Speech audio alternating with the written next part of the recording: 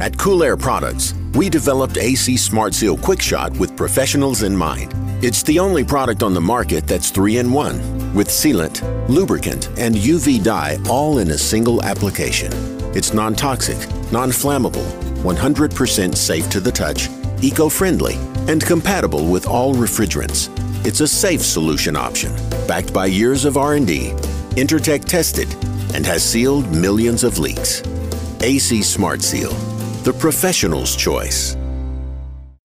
What's up, guys? I haven't done a little micro podcast in a while, so I thought I'd get on and do one on a call I did last week that was very, very interesting.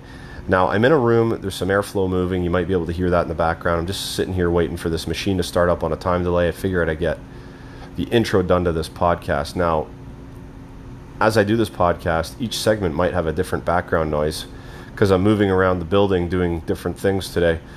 So, the call I did last week was on a heater chiller for process. Now, when I say process, it means it's part of a manufacturing process. Now, this heater chiller, it's called a heater chiller because the process line can be heated or it can be cooled, depending on what the process is for that specific job or batch that they're working on. Now, the problem I was told that the machine was doing is during the process to heat the line, okay, they're trying to heat the line to 80 degrees Celsius. This is a Canadian manufacturing plant, so I got to use Celsius because that's the terminology that was given. It's just easier for me to speak that way. So I mean, we're getting close to boiling point. Not quite there, but we're getting close. So as they were trying to heat that loop up to 80 degrees Celsius, when it got to about 60, it shut down. The whole machine shut down. Now, typically they said it takes about an hour to get to that point. So within that hour, something was happening for it to shut down. Now, when I got there, we couldn't mimic the exact process that they were going through when this was happening, but we mimicked it the best we could, to the best of our abilities that day, and I think we came up with a solution as to why it's happening. So stay tuned, and I'll let you know what I did and what I think happened. So the first thing we should do with any service call really is a visual inspection. Inspect the surroundings, inspect the machinery. Now, when I first walked into where this chiller was, it was in an enclosed room. It had a high ceiling, but it was an enclosed room next to another process machine that also generates heat when it's working. Now, the first thing I said to myself is, this is air-cooled. How is the warm air escaping this room? That was the first thought I had. Now, the customer also thought this, and they pulled off the side panel of the chiller because the way it works is the coil is on the outside, and the condenser fans pull the air through the coil and blow it across the piping and compressor of the chiller, and then basically up through a grill or a perforated lid of the chiller. So they pulled the side panel off, which would help actually relieve that hot air a lot faster, which is actually a good idea. So after my visual, the compressor, the piping, the pumps, the electrical, which was pristine, by the way, because it's wired up from the factory and it's pristine wiring. I checked some connections, made sure they were tight and all that. And after that, I checked primary power to make sure the power was correct coming into the machine. These are the steps you got to go through on a service call before you start the machine up, right? Now, the next step was to start the machine up. So there's 3 buttons on this pump. There's a system pump, compressor, and process pump. So in this order, you have to start it. So you hit the system pump. Basically, that runs the glycol through the chiller loop. Okay. Once that's up and running, just wait a couple minutes, make sure everything's good, the pressures are good, because there's actually pressure gauges on the side of the chiller itself. Once that's up and running, you hit the compressor button. That starts up the compressor. Now, what that's going to do is it's going to try to reach set point of the chiller zone. So the chiller zone has its own set point, and the process has its own set point. So the chiller zone set point is on the machine at the side, and that was set to 2 degrees Celsius.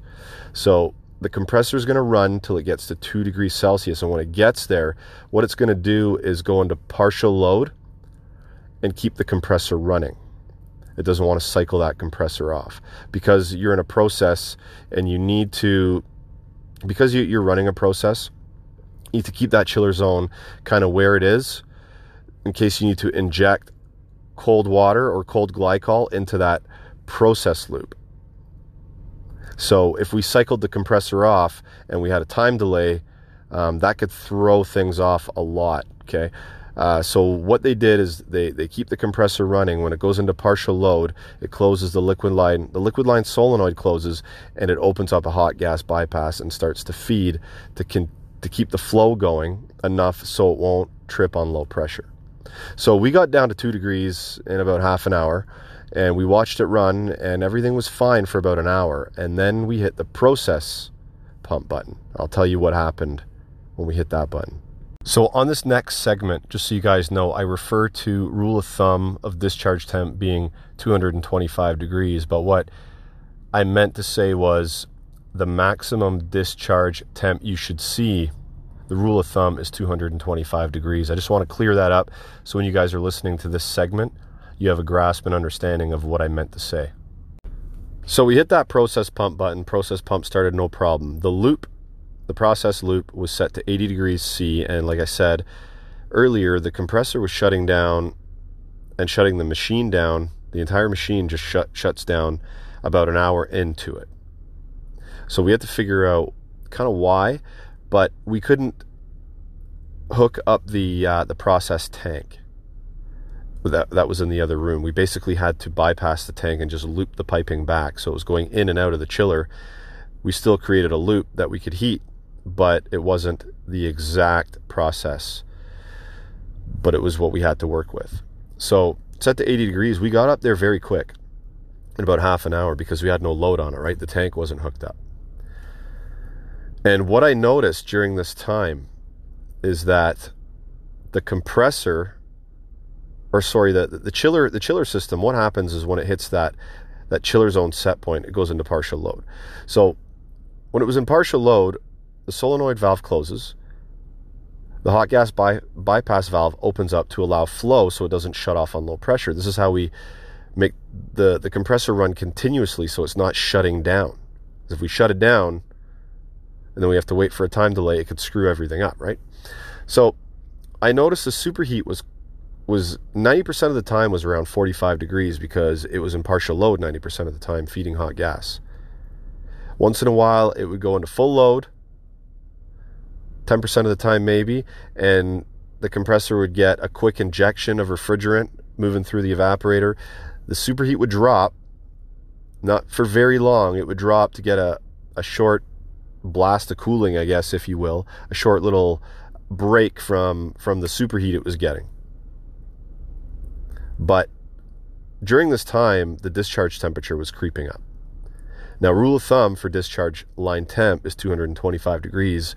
We were above 215 at one point. And I'm like, I don't like this. And I think I know what's happening. This is like half an hour in or whatever into this process loop running. I said, if it takes an hour and a half or so to get to your 80 degrees during regular process, this compressor is smoking hot. It's going to be smoking hot by the time you get there, and it's probably shutting off on internals. That would be my guess. Just going off of what I see, the readings I'm getting, and what I know a compressor will do if it gets too hot. And he says that makes sense because when it shuts down, I come over here, I touch the compressor, and it's like smoking hot. And I said, where are you touching it? Because the top of a compressor is always smoking hot, a scroll compressor. It's always smoking hot. The body's usually, could be the temperature of your hand. It could be slightly warmer, slightly colder, depending on what it is. But it's usually, it's not as hot, the body of the compressor. So he said he touched the body and it was smoking hot. I'm like, this is what's happening. 100% this is what's happening. So we have to figure out a way that this won't happen. And full disclosure, this chiller is wasn't designed exactly for this process. They just kind of threw it in there because they had it. It was a spare. They threw it in there and they were trying to make it work. So it's not really designed to run at these temperatures, from what I understand, but they're trying to make it work. So we made a change and it helped. I'll tell you what that change was in one sec.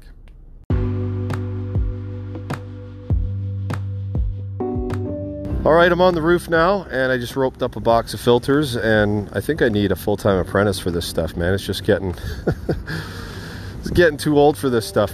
Anyway, guys, Blue On app, like I've said in the past, badass. A whole bunch of tools on there, conversion instructions, manuals for 20,000 plus units. So I highly recommend you guys download the Blue On app, get accredited, do their little quiz, and have access to it. And then when TDX20 rolls through and you guys have an opportunity to try it to replace the R22, at least you have some background info on the app and what they're all about. Now, it was cool. We had a discussion on the stainless steel TX valve from Danfoss, the TU series TX valve. Now, I posted it up, and I didn't know that you didn't have to wrap it when you brazed. And there's people saying, well, I'd still wrap it. It was an interesting discussion, so I did some digging, and I found out that they do some demos where a salesperson or a trainer will actually hold the TXV in their hand and heat it up with a torch and still holding it. What I found out was that stainless steel, it doesn't transfer heat as fast. 11 times slower, actually, is how it transfers heat across the body of the valve because it's stainless steel, which is very, very interesting. Somebody mentioned something on Instagram where they said if you wrap it, it actually will heat slower now, and you could actually cause damage to the valve because you're wrapping it. So the instructions are, don't wrap it with anything and just braze it up. Very interesting. Do some research on it, guys. It's the TU stainless steel TX valve from Danfoss, and there's a couple of YouTube videos on it. There was one actually from Danfoss that I watched. It's about 11 minutes long, pretty educational on that valve itself. Housecall Pro has a new landing page set up, housecallpro.com/HVAC know-it-all, if you guys are interested in going into the future with your paperless software, invoicing, dispatching, taking payment at the door, so on and so forth. And as I've mentioned before, guys, I'll be at the NAVAC booth at the CMPX show with Andrew Greaves. We're gonna be giving away a cordless vacuum pump or cordless flaring tool. All you gotta say is know-it-all, pop by and say know-it-all, and you'll be entered to win that prize. Let's get back to the podcast.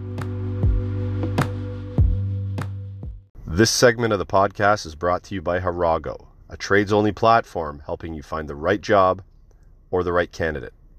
Harago.com, best in trade. All right, so before I go on and tell you the changes we made, just let me tell you, this is why I completely love the future of this trade when it comes to smart tools. Now, I brought in some stuff to help me because I was going to take my time and troubleshoot and go through the motions and check everything. So I brought in my thermal gun, the FLIR E8 XT. Now, it's an expensive thermal gun, yeah. And most techs aren't going to go out and buy that one, but they have less expensive versions or less expensive thermal cameras you can utilize on a daily basis. And I used it to take snapshots of the compressor, the temperature of the body, the temperature of the top, just to get a snapshot, show the customer what was happening. The other tool I brought in was my Testo Gen 2 Smart Probes. Hooked them up to the app, and I was showing the customer everything that was happening. And because on my phone, each reading is its own individual color-coded block, so we have the pressures in their own block, saturated temps, actual line temps, superheat, subcooling. I could point to each one as it was changing and tell him, this is what I'm looking at, this is what I'm doing, and this is why. So I utilized those two tools during the entire troubleshooting process. So just so you guys know, it's a Mocon chiller, Mocon heater chiller. So rule of thumb with these things, and Mocon's actually based in Buffalo, New York, in the US. Rule of thumb on these things is when you're setting up your chiller zone temperature, you go to the lowest set point. And that was what I was taught by the trainer that came up and showed me how to run these things and work these things and give me a once-over. He spent the day with me, and it was a really good opportunity because he came up, we went through a couple of machines, and that was my training on these things. So Rule of thumb, set that chiller zone to as low as you can possibly go. Now, it was set at 2 degrees Celsius. Now, we went as low as we could go. It went to minus 7 degrees Celsius. There was glycol. The chiller was utilizing glycol, so that was safe to do so. When we did that, we were putting more of a load on the chiller because it's trying to get down there, and it was struggling to get down. It was getting there, but it was taking a long time, slow drop to get to that point. And because we were putting more of a load on it, it actually stabilized everything. It ran in partial load way less, way less, like 10% of the time instead of 90% of the time. So my superheat was stable, right? It was about 5 degrees of superheat. I know that's lower than a lot of you guys want to see out there, but I'll tell you one thing is that I don't want to increase it and then increase my discharge line temp, because my discharge line temp was sitting at around 200, because we got that down as well to about 200, and I didn't want to increase the superheat and have my discharge line temp start to creep up again. So I was totally fine with the 5 degrees of superheat. So that stabilized everything just by putting the chiller zone temp down to minus 7 degrees Celsius. And one other thing that I should mention is, because we did that, the compressor started to frost up on the suction side. Not a big deal. Not a big deal at all, because we basically created a freezer on the chiller zone by dropping the temp below zero or into freezing temps. Not a big deal at all. And because our process loop got to 80 degrees C, when it got to 80 degrees C, in order to maintain that, and this is why the compressor needs to run all the time and maintain that chiller loop, because when it gets to that 80 degrees C, what it does is it opens up a solenoid between the process loop and the chiller loop, and it adds chilled glycol into the process loop to keep the set point of the chiller loop from overheating. And every time it does that, it gets rid of the chilled glycol, and it gets added to the heated glycol in the process loop gets added back to the chiller loop. So we're adding a bit of load to it. So it's always running and working to try to bring that back down to minus 7. So that's how we fixed it. That's how we got through stabilizing the entire system, and it worked. So what the customer is going to do the next time they run the batch, he's going to set it up exactly the way we had it set up, and he's going to get a hold of me when they're done and let me know if everything went well. But I think it will, because of that change.